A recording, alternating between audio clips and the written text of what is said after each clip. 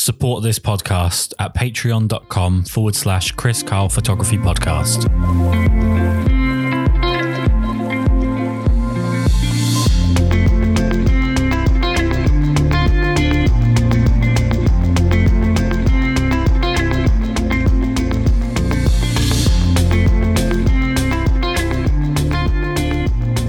Let's start off with how it is that you found photography in the first place. Is it something that's sort of in the family, or is it something you picked up at school? How did you first come by a camera?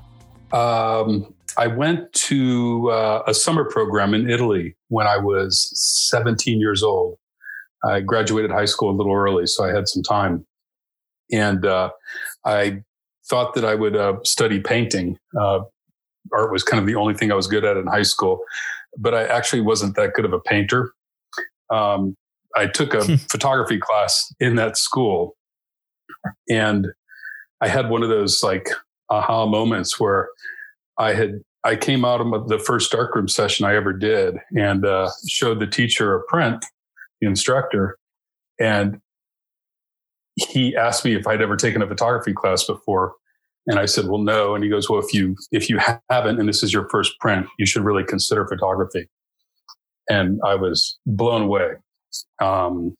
It's good to have somebody kind of push you in a direction when you're that young. And I never looked back. I just started photographing everything. I bought a Yashica 124G. That was 1983. And I just started burning through 120 film. Loved it. I mean, you said that you went over there with the intention of potentially becoming a painter. Is art something that's in the family?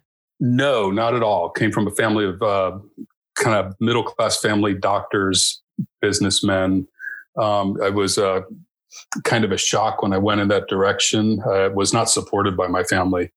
Wasn't a big deal. They were just kind of surprised and thought maybe I would get over it and move on to something else. Or like it was just a phase kind of thing. Yeah, like I would find my way sooner or later. And art was just, not a way you could earn a living in the world.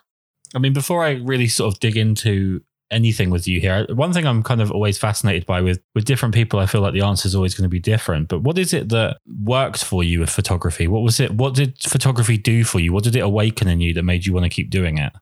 Oh, that's a good question. And it's something I've actually been thinking a lot about because I'm kind of having a resurgence in what I started doing originally. And having a camera, especially like the Yashica, a twin lens reflex, it kind of gave me this permission to be an obvious voyeur, just kind of walk around and see. It slowed me down. I just started really for the first time looking at things and seeing things that I just never really spent that much time considering, just small details. And the fascination with what I saw and how it came out later hooked me. Like what I thought I saw, what I recorded, and what I came out of the darkroom with, all three different very things sometimes. And sometimes they coincided and it was just good. That was my hook. And you're talking about the darkroom there. Is digital something that doesn't interest you? Is it something that's just a process? Is it the process of digital that's something that doesn't interest you? Or is it just the fact that being in the darkroom, doing that developing and the sort of delayed gratification is what makes photography for you? I'm sort of a failed digital photographer in a lot of ways for my personal work. I just spent so much time in Lightroom and Photoshop trying to make something work or force it into existence. And I don't know what it is. Like maybe there's just too many options or the road is just too open to go any which way. Or just the speed, how quickly you can create an image digitally. The results were just always bad. They're good for work. I use it for work all the time. But for my personal work, it just never worked well. I could get it close. And when I was getting it close, it was always because it was very much like film. I mean, what is it about the actual medium of film? Because it seems like people are kind of split down the middle. If they do shoot film, they're either enthralled with the process or they prefer the actual end product. I don't see a tremendous amount of people that see both of those things as kind of being an equally good reason for being into film. So is it the process or is it the end product for you? Oh, gosh. If I had to, I couldn't pick either one because it really is a little bit of both. Very recently, I went through this experience when I started Concrete Spaces, which is only a few months old, really. And I started with digital. I started trying all these different profiles and plugins and devices to kind of make my digital look like film. So aesthetically, every time I made a digital picture successful to me, it was because it looked like film. So definitely the color, the tonality. It's because I started in photography in the 80s. I mean, that's the way pictures are supposed to look to me, I guess. Right. It's just very, very satisfying.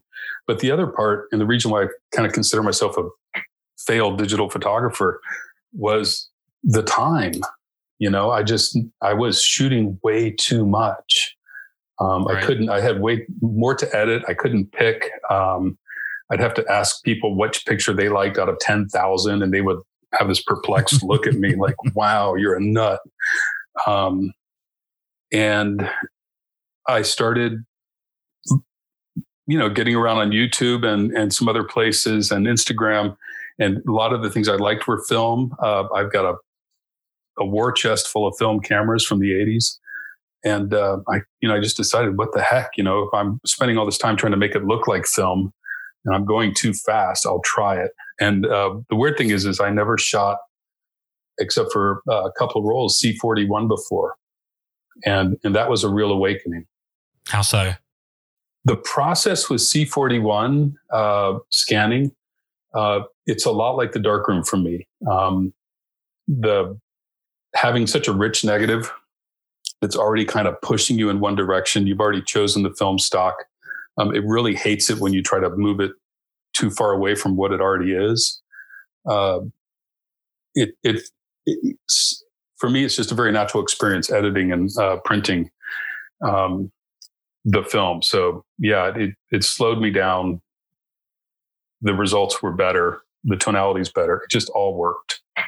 I mean, it's kind of an interesting thing that I keep hearing from film photographers is about the joy that being slowed down seems to bring to the process, when at the moment digital is just absolutely gunning. Every new camera that comes out is about making things faster and more convenient and more simplified and more streamlined. And actually, it feels like more and more photographers are actually straying back towards film, maybe for that reason, that they actually want something that's a little bit more tangible and a little bit more hands-on, and something that actually you have to think about what you're doing. Absolutely. And it's kind of an overused analogy, but I kind of think of it like cooking. You've got like your 15-minute meal that you can come home and make. And then you've got this meal that you work on for, a day or two. And those meals that take more time to prepare are almost always more rewarding. And I think it's just because you're spending more time with the food itself, if that makes sense. Yeah, no, 100%. I actually was on a podcast recently, and I mentioned that the one of the problems I have with technology at the moment is that we see every new version of something as making the old version redundant, when in actual fact, I think an interesting analogy is the acoustic guitar compared to the electric guitar. I feel like film photography is the acoustic guitar, and there's still absolutely a purpose for it. It's not something that can be dismissed. It's not something that can be superseded. It's just a different version, a different method to something. It's alternative. It's not been outdated. And I genuinely think that's why we see the resurgence. One thing I'm actually interested to ask you, especially based on where you're located, what is it about film photography that feels so natural when it comes to sort of Western United States? So we moved to Seattle about 10 years ago, and I brought my film camera out for the first time on one of my trips out to Utah, where I go mountain biking a lot, this year. And again, it just kind of felt like it was in its natural environment. I kind of reject the nostalgia part of film a little bit, although I do have a penchant for photographing old trucks, which is like I know it's the thing to do, but I can't help myself in that regard. So I try to avoid nostalgia and film as nostalgia as a look. But there is this long history of, photographers going through the Old West, and they kind of set the standard in the 70s for the way we view that photography. And I think most of the good stuff that I see is done on film, especially if you do you think of the Route 66 stuff and all of that. When it comes to where you are located though, in Seattle, I've never been to Seattle. It's definitely on my list of places to go. We do plan on hitting every single one of the 50 states. When it comes to Seattle, are there any sort of challenges in particular with photographing there? Because I think it's quite a humid place if I'm right. It's moist. You probably like it. It'd be familiar to you. It's good if you like muted colors and, grayed out skies. It's semi-tropical. We have kind of a wet side and a dry side. So Seattle's on the wet side of the Cascade Mountains. So it does trap a lot of moisture, and there's a lot of refraction in the light, which I really enjoy that kind of morning moist light. It is dense, though. That's the thing that a lot of people don't understand about Seattle. It's so densely green. And if you don't like the color green, you're going to struggle for locations. And part of my mission this year has been to just deal with all the fucking green. Sorry. It's immense. And yeah, what do I like about the West? When you cross over the mountains into the dry side, the green is gone. Thank you. It's just beautiful pastel, oranges and browns and just gorgeous colors. Every time I get to the dry side of the mountains, I can breathe. I can see further. It's a relief. So the Seattle part's challenging. It can be a little oppressive for most of the year.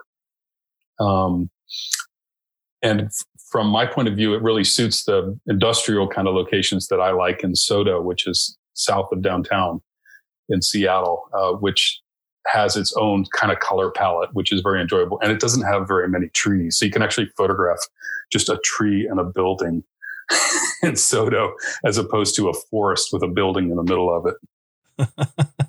I mean, you mentioned old trucks as being a particularly favorite subject. And now I obviously understand that the color green might not be the best one to approach you with. But what are the subjects that really excite you when you do go out to shoot? Oh, well, the old trucks, it's kind of a funny thing. It's just, I've been trying to sketch this one out in my mind. It's just, it's clearly it's a cliche. And I tried not to avoid the cliches. In fact, I go straight towards them. And often when I'm photographing or going to photograph something like an old truck or just like a gas station or one of those cliches, I find really good stuff along the path. So I steer towards that stuff because there's a lot of discovery. I don't go searching for particular things. I do a lot of kind of aimless driving with music and my dogs in the car and the Hasselblads. And I'll see something. And a new thing I've been doing is I just drive a lot with my iPhone, and I'll just photograph it because it's tagged, and I'll kind of note the time of the day. And then I go back and I revisit these things that I see. So for SoDo, there's a particular corner that's got a lot of palette. In fact, I just posted a picture from there. That industrial location I go to once a week and take a photograph there. So repetition has become a big part of my process, I guess. Architecture is always part of it. People less so. I don't think I have any people in concrete spaces. I like those kind of poetic intersections, man-made landscapes, the kind of altered landscapes more than anything.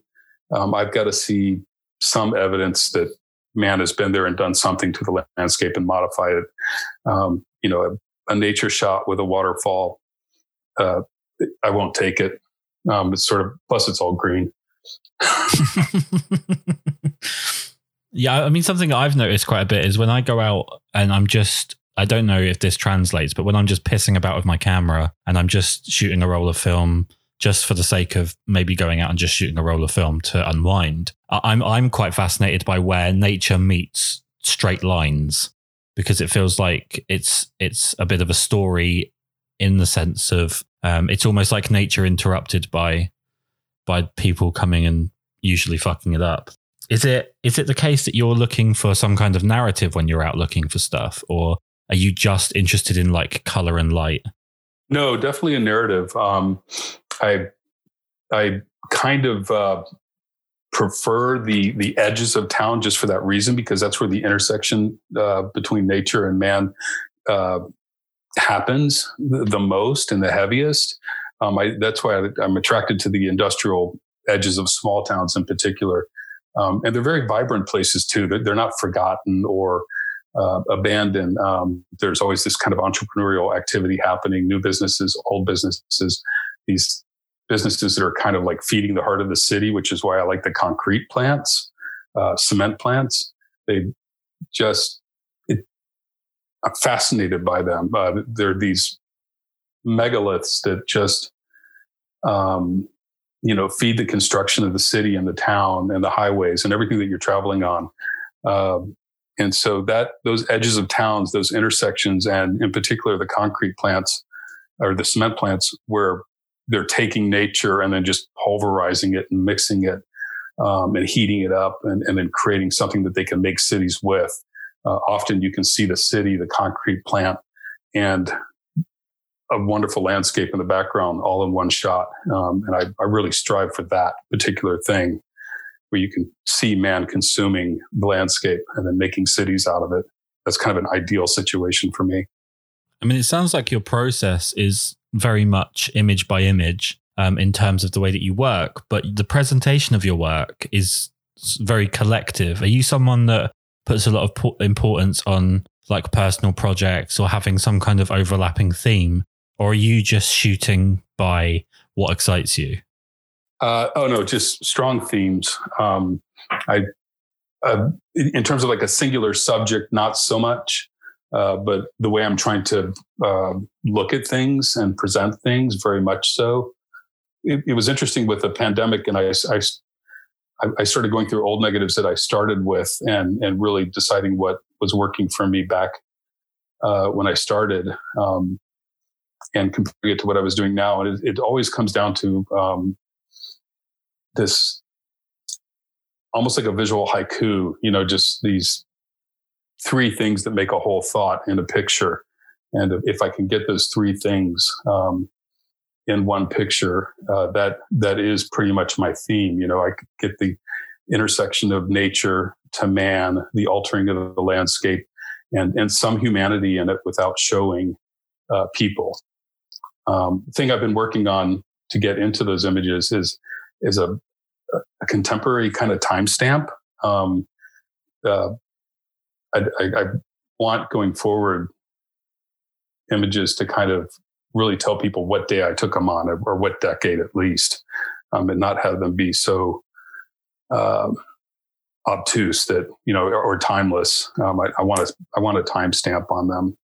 Yeah, that seems to be a bit of a funny thing with film photography. I've mentioned this a few times, but it feels like a lot of people are trying to take pictures. I mean, you mentioned earlier about that kind of iconic period in the, I guess, 60s, 70s and 80s in the Western America with film photography. But it feels like a lot of people now are documenting 2020 like it's 1974. Yeah. And I think we're going to have like a huge misstep in terms of it's going to look like nobody was taking pictures of 2020 in a lot of cases, because all of the pictures of 2020 look like they were taken in a different decade. Is there a bit of an over-reliance on nostalgia, do you think? Yeah, I mean, I'll probably ruffle some feathers, but in the film community, for sure. I mean, I think that's, and I weirdly enough, I'm kind of new to the film community, but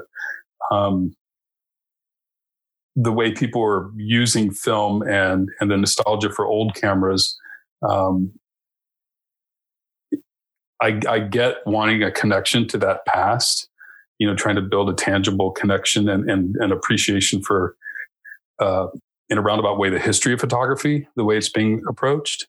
Mm-hmm.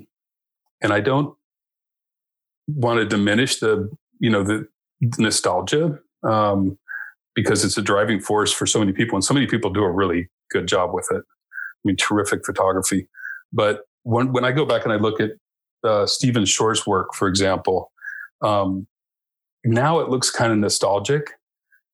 But when he took those photographs in Uncommon Places, everything was contemporary. And I really ponder that. It's like, wow, it's running around trying to make a 1970s Stephen Shore picture is counterproductive. You can do it, you can find it. But I think going forward, I'm really trying to emphasize putting more contemporary things that show what's happening now in my pictures. I really don't know how to do it yet because I am kind of stuck in that nostalgic loop. It's the easiest in a way. Yeah, it's kind of like the low hanging fruit of the film world. It's kind of similar to in the portrait world, the people that, Instagram's becoming a bit gross with it. I'm hoping that it's not something you've had to experience, but the kind of sexualization is just the easiest low hanging fruit for the portrait world or for images of people, because people are going to like it regardless of how shit the images are, because they like the idea of sexualized human beings. And it's very easy to make yourself look like you know what you're doing because people are usually too busy not paying attention to the photographic side, I guess. Yeah, no, I agree completely. I listened to a few of your podcasts. By the way, incredible work. Thank you.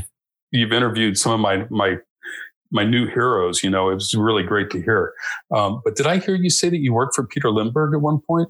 No. Christ, I wish. No, I'm a huge fan. No, I had a very emotional phone call podcast with a tremendous photographer in Australia called Peter Coulson, and he was he is enamored with Peter Lindbergh's work, and I am as well. It's just we had a very long talk about it because it's to me it seems like it should have been more culturally significant. His passing should have been a bigger deal than it was, and I feel like photography tends to go under the cultural radar quite a bit with things like that, where people care more about the subject than they do the artist that's creating it. But obviously you don't see that same problem with things like paintings or music or things like that. So, it was just kind of strange to me, and I'm just a huge fan. Okay. Yeah. Because I think that Peter Lindbergh is the perfect example of of taking provocative, images or creating provocative images, but not over sexualizing them. Everybody's just intense, it's theatrical. The lighting's just amazing. And if you've seen his sets, they're terrific. Just huge black curtains and silks and everything going. But in terms of the images and how they look in the context of Instagram, untouchable. And never once did he just kind of overly sexualize somebody just to push that button. It was all subtle and beautiful. Well, I think the genius of Peter Lindbergh was just the fact that in the sense of he was photographing a lot of Hollywood people, he would take them from that complete normative situation of always being sexualized or always being glamorized, always being shown to be without any flaws. And he kind of showed them in a more raw human sense. And just by doing something that was that simple, he stood out so much from what other people were doing. There's a million and one things you could break down with what's so amazing about his work, but that's what I've always loved, is just the fact that it felt so connected to the actual subject. It felt like they were a person, not a performer. Yeah. It would have been amazing to be on the other side of his camera. Not that I would ever want to be on the other side of a camera, but if I had to pick one, that would probably be it, Let's talk about your influences a little bit then, since we're in this kind of ballpark. Who are the photographers that you're currently most looking out for and enjoying their work? Let's see. I've been really, rather than individual photographers, I've been kind of stalking hashtags and bodies of work and the way people are associating themselves with particular hashtags on Instagram. And I really, new topographics, of course, is kind of like the primary one for me. I'm a fan of Robert Adams and a lot of the new topographicists, if you can say that. And a lot of the British photographers that are that use the tag new topographics are fascinating. I mean, I know there's like this drive for Brits to come to the West and photograph it. I'm kind of pulled in the other direction. I want to go to the UK and like lurk around all the docks and gloomy areas on the coast. That's not something you want to say when you're entering the country. Don't say you want to be lurking around the docks. No, I guess not. No, but you know what I mean. I'll bring a pretty camera. But isn't that like the constant sort of battle with photography and with people in general, is that we always think that over there is better than where we are? Oh, the grass is greener. Sure. Which brings me back to like the Soto project that I've been working on. One thing I've always, like one of my biggest mistakes as a photographer is just kind of going on to the next thing too quickly. And so I'm kind of committed to going to this one part of town and photographing it once a week. And it's been rewarding. I've never pursued one area for this many months in a row, ever. And, so the grass is pretty green on my side of the fence too, sometimes too green, clearly, but, it's summer. It's summer. So it kind of closes up on you here. You can't see the houses, the trees get covered, the trees are covering the homes and, green. But anyway, I mean, you've mentioned returning to the same one place and sort of rephotographing it. How do you pick that one place? This place in particular, for this particular project, I started off actually by writing about it before photographing it. I've been attracted to it since we moved to Seattle, and it's going to be a little redundant, but it's very treeless. It's got vast amounts of light, and it's very industrial, and it's old and new. So the color palette's really fun. There's faded buildings, there's brand new buildings. There's this kind of like mix between true industry and craft brewers. It's a really interesting area. I kind of lost the drift of your question there. Sorry. How did you go about picking that one spot? Like, what was it that made you really hone in on that one spot? So yeah, I started writing about it. And why I was attracted to it. And as a kid, I don't know if you were a skater at all as a kid, but I was a skateboarder, and that's where we lived, was in these industrial spots, loading docks, and just that's where we played, that's where we partied. It's what we did. As soon as we had a chance, we would escape to these areas, and I found myself kind of nostalgically attracted to that part of my life again. And I really always have photographed these places, but in particular, I started making that connection with that time in my life. And it feels good to explore those with like a more mature eye. And it just kind of has all the right elements for me. So it's close by, which makes it practical. Soto, we have a small business, and it keeps me in Soto about once or twice a week, no matter what. So I keep a Rolly or a Hasselblad in the car and stop and try to shoot some film, no matter what the weather is or, what the results might be. Is there ever the danger that you're going to kind of keep retreading old ground and maybe taking the same picture over and over again, just trying to improve on that individual picture? Or is that the challenge, is to kind of force yourself to not do that? Well, it's funny because I've actually tried to go back and take the same picture because I didn't like the results and try to improve on it. You can't do it. Right. It's never the same. It's just impossible. The light's different. You're standing different. You're in a different mood. There's, and things get torn down and rebuilt. It's crazy. So I thought that was going to be the case. But I haven't made the same picture twice, although it's become kind of recognizable for me in my work that I do see the same place over and over again and some of the same themes. But I like that because it's kind of a consistency that I think I've lacked in the past. So I'm enjoying that right now. I've noticed sort of through the podcast and self-analysis where, you talk to so many people from so many different walks of life and at so many different parts of so many different distance into their photographic journey. I had a weird bias about non-people based photography, which was that I felt like if you had images that didn't involve people in some way, that there wasn't an emotional connection. that the people were taking aesthetic images, but they weren't necessarily meant to bring out any kind of emotional reaction. You mentioned earlier about looking for narrative, but are you ever looking for an emotional reaction with your work? Yes, absolutely. It sounds strange if you think about the work that I'm doing, but for me anyway, the images that I choose, they have an emotional content for me, and that's why they kind of rise above the rest.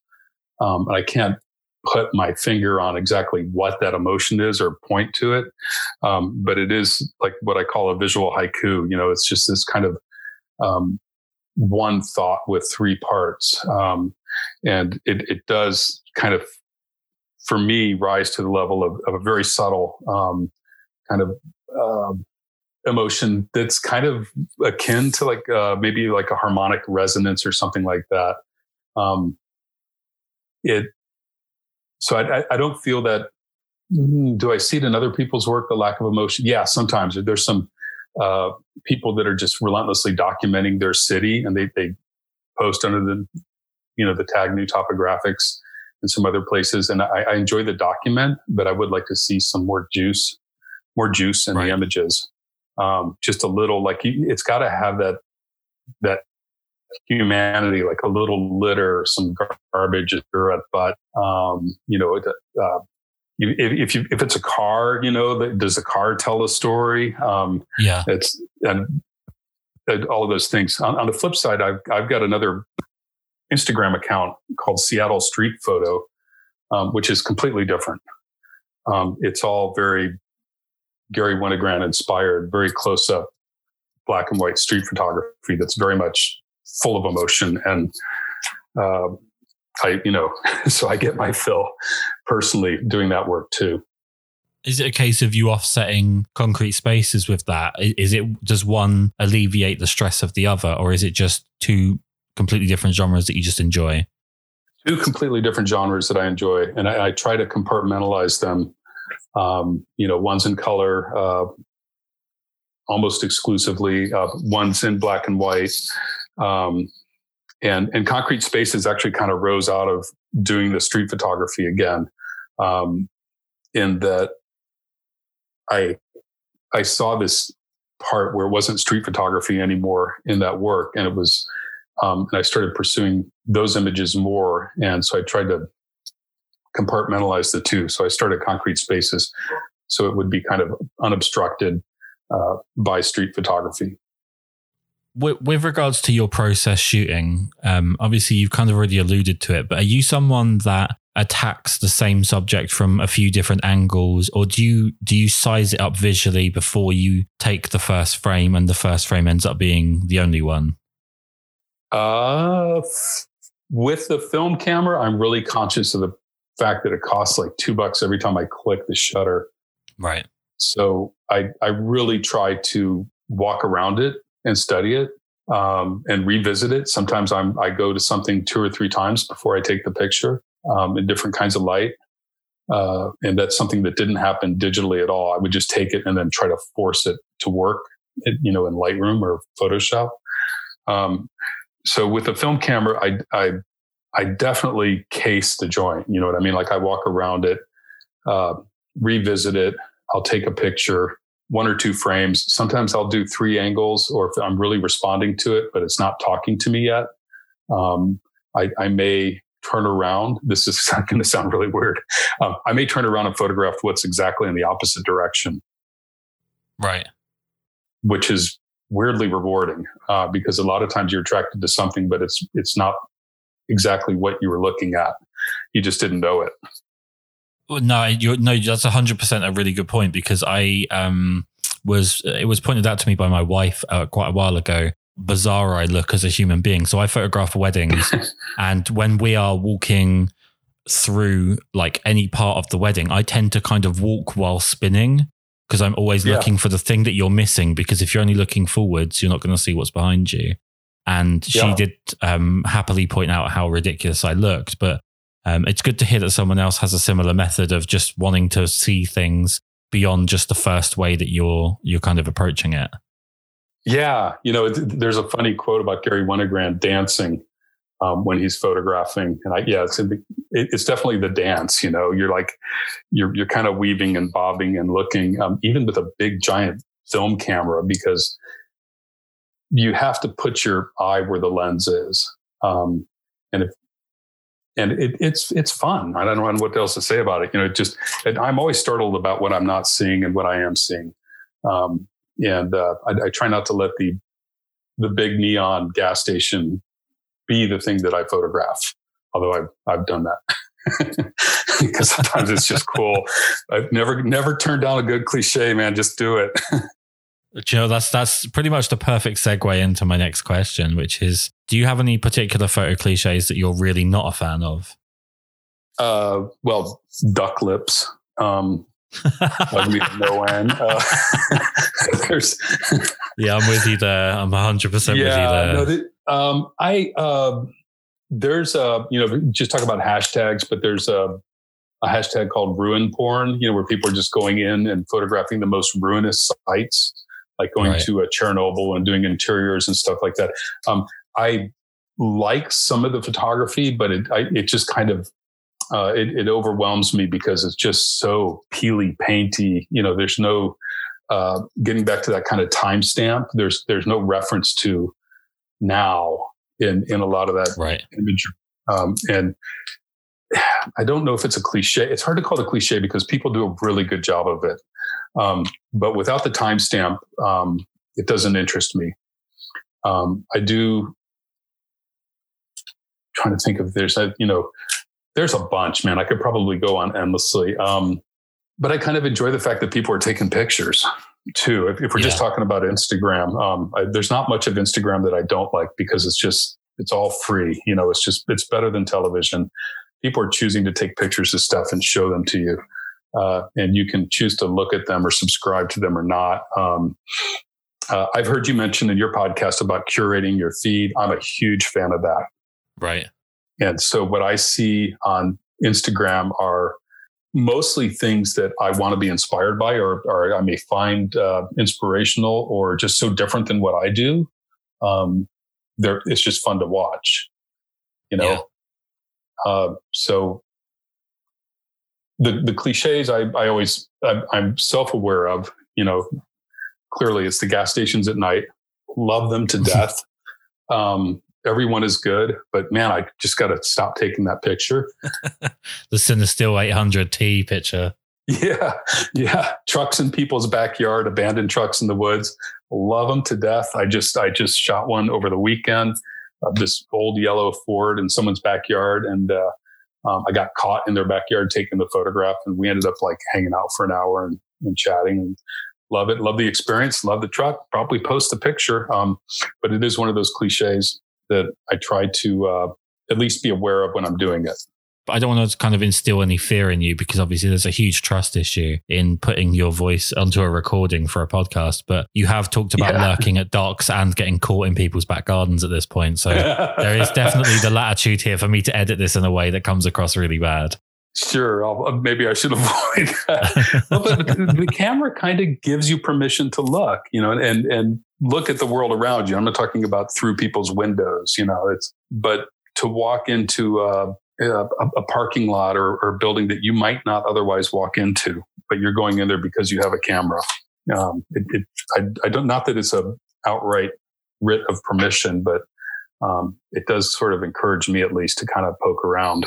Yeah, I'm going back to what you were just saying about sort of curating Instagram feeds. And one of the things that I've always said is, if you want to get better at, being a musician, being a photographer, whatever it is, if you want to improve at something that's creative, what you need to do is you need to make sure that you are consuming a lot of stuff that actually inspires you. And one of the first steps on that, before you even have the opportunity to curate your Instagram feed, is just that ability to develop a taste for what inspires you in the first place. So you have to sort of expose yourself to a lot of different art, in a sense, and work out what you don't like and what you do like. And a lot of the damage, I think, being done by Instagram, and I agree with you, in most cases, it's obviously a very wonderful thing because it gives you access to so much stuff. But I think one of the downsides is that people have sort of lost the ability to decide whether they like something, and they're more focused on whether or not it's universally liked by the number that's written underneath it, by the total number of people that have liked or commented. People tend to associate feedback generally with what they should or shouldn't do. And that's the one downside I would say, is I wish people could get past the numbers and just actually be a bit honest with themselves emotionally and intellectually, and just enjoy art for what it is, and not worry about sort of feeding into sort of a trendy zeitgeist, I guess. I agree 95%. I think there's, at least, and this is, if you kind of stay within, now I'm going to see if I don't dig a hole here with this one, but one of the reasons I like film and Instagram is that people are a little bit more careful about what they're doing and more curated, I think, in general. I mean, there's people just shooting film because it's film, and not beyond that. But it seems like that community is pretty selective with their likes. And right. if you're, and so I found them to be pretty good editors too. If something really, for me, does well, and I'm not like a huge Instagram photographer, but if something hits 500 likes for me, I really do look at it and I'm like, wow, that's pushing people's buttons. Why? I can't help that dialogue. And oftentimes, it's an avenue worth revisiting, at least, just because I trust that community a lot. They're pretty selective and sometimes very critical about what they like and don't. I don't get the feeling that the film community there is just kind of blindly liking stuff. And if I get more followers, because I don't have a tremendous amount, I guess that might change, and I have to be a little bit more leery of going down that path. But for now, I kind of, I'm all for letting them kind of edit and push me in particular directions. It's fun. I mean, that is, you've really dug a hole there. I don't feel like we can recover from that. Yeah, it's really funny. I was talking about this literally 2 days ago, about how you have to be so different with the way that you approach, as an English man, the way that you approach people from the United States with sarcasm, because there are certain states in America that just do not understand the dryness of British humor. And there's times where I've said stuff and I've been over in America, particularly I find like California, New York. And I found bizarrely, I went to DC back in January, and I definitely noticed that there were situations where I'm, just trying to be remotely funny, which I'm definitely not. And the speed at which people were getting offended at a dry comment. So it's nice to hear that Seattle is somewhere that appreciates a tiny amount of sarcasm. Let's go back to you being a little bit self-analytical. Let's make you analyze yourself a little bit here. Sure. How fun. What do you find is your biggest weakness as a photographer in terms of the process, not necessarily the end product, but what do you kind of struggle with when you're actually out shooting? Yeah. Well, rabbit holes, cliches, going down those paths that are like ultimately unproductive, even though you're doing it. The biggest problem I had up until I switched cameras to film was getting the new camera every 6 months or 8 months or 9 months, and kind of just being fascinated with the equipment. I thought I was long over that stage, but I just have complete equipment lust when it comes to gear. I did digitally, and I'm glad that's kind of passed. There's something about the film cameras that just buries that wholeheartedly. And I try not to be overly conscious of my flaws, because they're easily deleted on the hard drive when you're done. Sorry, go on. Yeah, no, I'm sorry, kind of lost in the train of thought on that one. What are my flaws? Yeah, well, they're endless. Well, that's the thing, right? That's the thing with people. When they self-analyze, they tend to go one of two ways. They either think that their farts smell like cinnamon rolls and they're incapable of doing anything wrong, or they don't believe they're capable of getting anything right. So I find self-analysis is a really difficult subject for people to touch on and makes for quite an interesting podcast subject. I think it's a great subject. It's kind of hard. I guess what I was trying to do is figure out about it like in a specific point in time. Am I ever like self-analytical? And the answer is no. But man, I can tell you that like I edit at night and I think I'm a genius. And then I'll post it and I'll wake up in the morning and I just delete that son of a bitch as fast as I see it. I'm like, what the hell? What was I doing? What was I thinking?